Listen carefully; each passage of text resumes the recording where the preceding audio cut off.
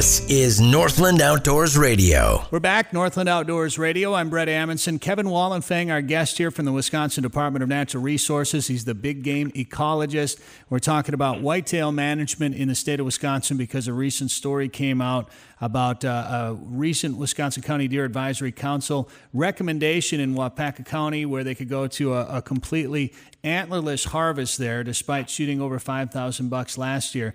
And Kevin, in most areas in the north here in this region, like Minnesota, like North Dakota, deer numbers have declined in recent years due to a number of factors. But that's not necessarily the case in Waupaca County, is it? Well, I would say that is true overall. Waupaca County, like any county, the deer are not distributed equally. So despite the fact that they have made a fairly gutsy and dramatic recommendation for their season this year, there's areas in Waupaca County where you can sit all day and not see a deer as well. So they're not unique in that respect. They do overall shoot quite a few deer in that county. As a matter of fact, it's one of the highest buck counties in the state as far as bucks killed on a per square mile basis. It's almost 7 bucks.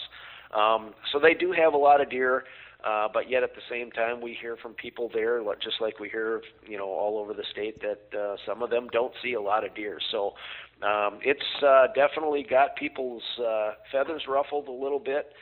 We've never had an antlerless only season from start to finish in the state of Wisconsin.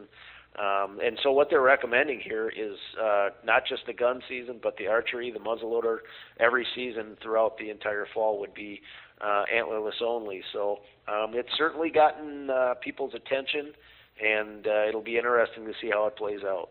So despite the county having bucks and, I'm guessing decent bucks maybe in places, they want to shoot zero. They're recommending 0 bucks be shot in Waupaca County. Right, and what they're doing here, I think, it's a little risky for me to. I don't want to speak on behalf of the council members. Sure. You should speak directly with them, but they're looking at a situation, and this option is available to every county if they think that they need it. They're looking at a situation where they've got a lot of deer on average throughout the county, and they are seeing no way of stopping herd growth. The options available to them will not allow them to stop herd growth. Hunters over in that country, like anywhere, I guess, in the state, they set the standard as to what they are willing to shoot or what they have access to shoot. And they are seeing herd growth, and they're looking at this as a way to try to curb that herd growth in the future. So, there are other counties that actually talked about the option. We've got counties out there that are considering options that they no longer have, such as Ernebuck. They've talked about it. Unfortunately, it's not something that we can bring back. It would change. It would take a change in our state legislature to do that. But they're looking at a lot of deer down the road and some of the problems that can cause. So this is their way of at least bringing it to people's attention.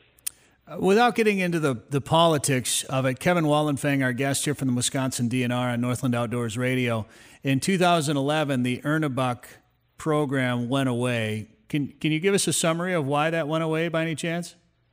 Well, I think what it really comes down to is forcing people to do something that they don't want to do. It is effective, but it's a tough pill to swallow. And it was regulations like that actually, turned into the Deer Trustee review of Wisconsin's deer hunt. There was a lot of disgruntled folks out there, and, when you're putting rules out there that people don't necessarily like, they let other folks of influence know that, and that's where the Deer Trustee Report and these county deer advisory councils came from. I guess I could see it if you have a trophy buck walk in front of you and you hadn't shot a doe yet. I could see how that might be a tough situation to be a part of. But Kevin Wallenfang, our guest here, Northland Outdoors Radio. So with Waupaca County, with the recommendation going completely antlerless, what needs to happen? What is the likelihood of that happening this year? Well, at this point, I really can't say that, but what this will now hinge on is public feedback. And so that council and all of the other councils in every county of the state, they will have another meeting in April So these recommendations that they just submitted are preliminary. And there's now going to be a public feedback period from April 4th through the 17th, and we have a survey online, and they can go online and fill that out for any county of the state. And that's what these county deer advisory councils are counting on, is getting that feedback from the public. So, there's one out there for every county in the state, and they are all making some sort of recommendations that they want that public feedback on, whether it's an antlerless only season.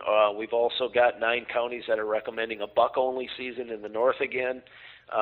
Quota recommendations and permit recommendations, all of those things folks can go take a look at and provide that local CDAC with their own feedback, and that's what these guys are going to use to determine what the final season framework is going to look like. This recommendation, based on the estimate of 64,000 deer in the county, are they saying, and maybe you don't have the numbers in front of you, so I apologize if I'm asking you a question you might not have the exact answer for, but are they saying that they'd like to see over 14,000 does or antlerless deer shot this year?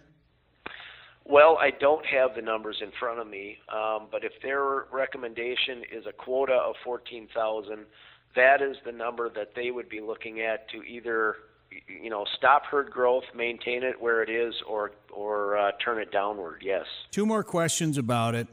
How do you suppose the population is getting that? Why do you suppose the population is getting that high there? And 2, does this mean potential for a lot more bonus tags available for that county? Well, I'll answer your second question first.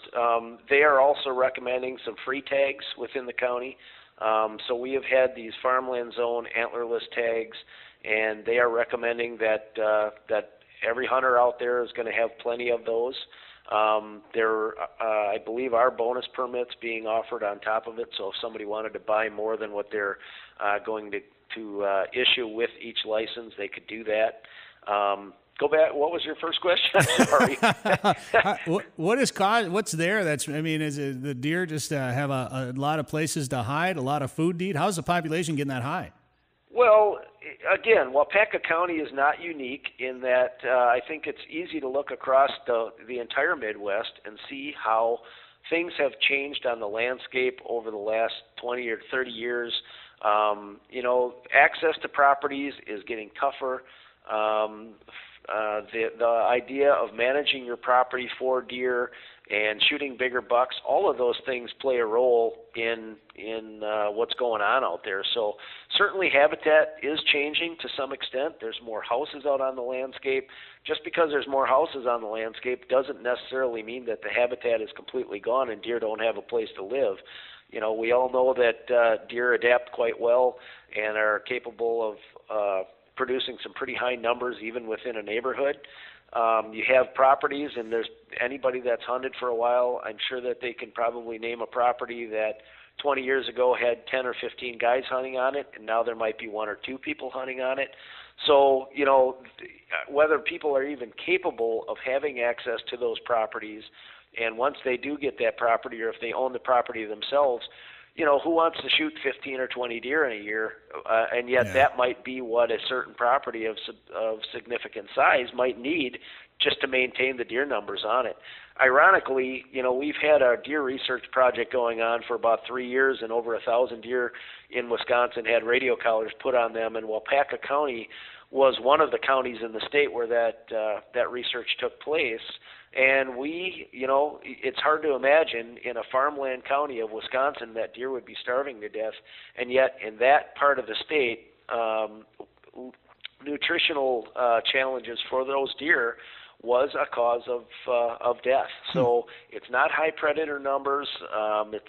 Certainly we did lose some animals, some of the research animals in that area, to predation and car accidents and hunting and everything else.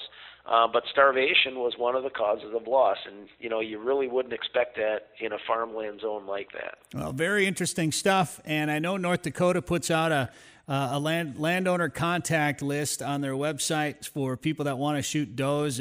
Maybe if you need some more hunters in Waupaca County to help get to that harvest level that they want over there, maybe you can attract some hunters from out of the area. I know I'd like to put an extra deer or 2 in the freezer next year.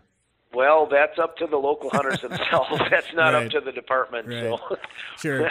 That's Kevin Wallenfang, Wisconsin Department of Natural Resources. I appreciate you walking us through what's going on over there with the advisory councils and giving us some info on whitetail management in the state of Wisconsin. Yeah, you bet. And if you've got folks that spend a lot of time hunting over here, like I said, April 4th through the 17th, we'd like to get their feedback. So they can go to the department website and put in CDAC for County Deer Advisory Councils, and they will find that survey. So let us know what's going on in your county. Kevin, thank you very much for being on Northland Outdoors Radio. You bet. Thank you. All right, also my thanks to Jason Freed talking about the Ultimate Fishing Camp coming up on Leech Lake at the end of June. And, of course, the Northland Outdoors staff, Tim Bogenschutz, Greg Kaiser, Brian Peterson. Thank you for listening. If you missed any part of the show, you can podcast it at northlandoutdoors.com. In fact, you can listen to all of our past shows at northlandoutdoors.com. While you're there, you can get a little sneak peek of the new TV show, Northland Outdoors Television, coming to Fox Sports North here in July. See the first sneak peek of Northland Outdoors Television at northlandoutdoors.com. And, of course, we want to welcome our listeners in Austin, Minnesota, Austin Albert Lee, listening in on KAUS AM in Austin. Thank you for tuning in to Northland Outdoors Radio. I'm Brett T-Bone Amundsen. Make sure you take some time to spend some time in the outdoors this week. For the latest on rules, regulations, and more, visit northlandoutdoors.com. Northland Outdoors Radio is a division of Forum Communications Company and broadcasts across the Northland on the Northland Outdoors Radio Network. If you have a story that we should talk about, let us know at northlandoutdoors.com.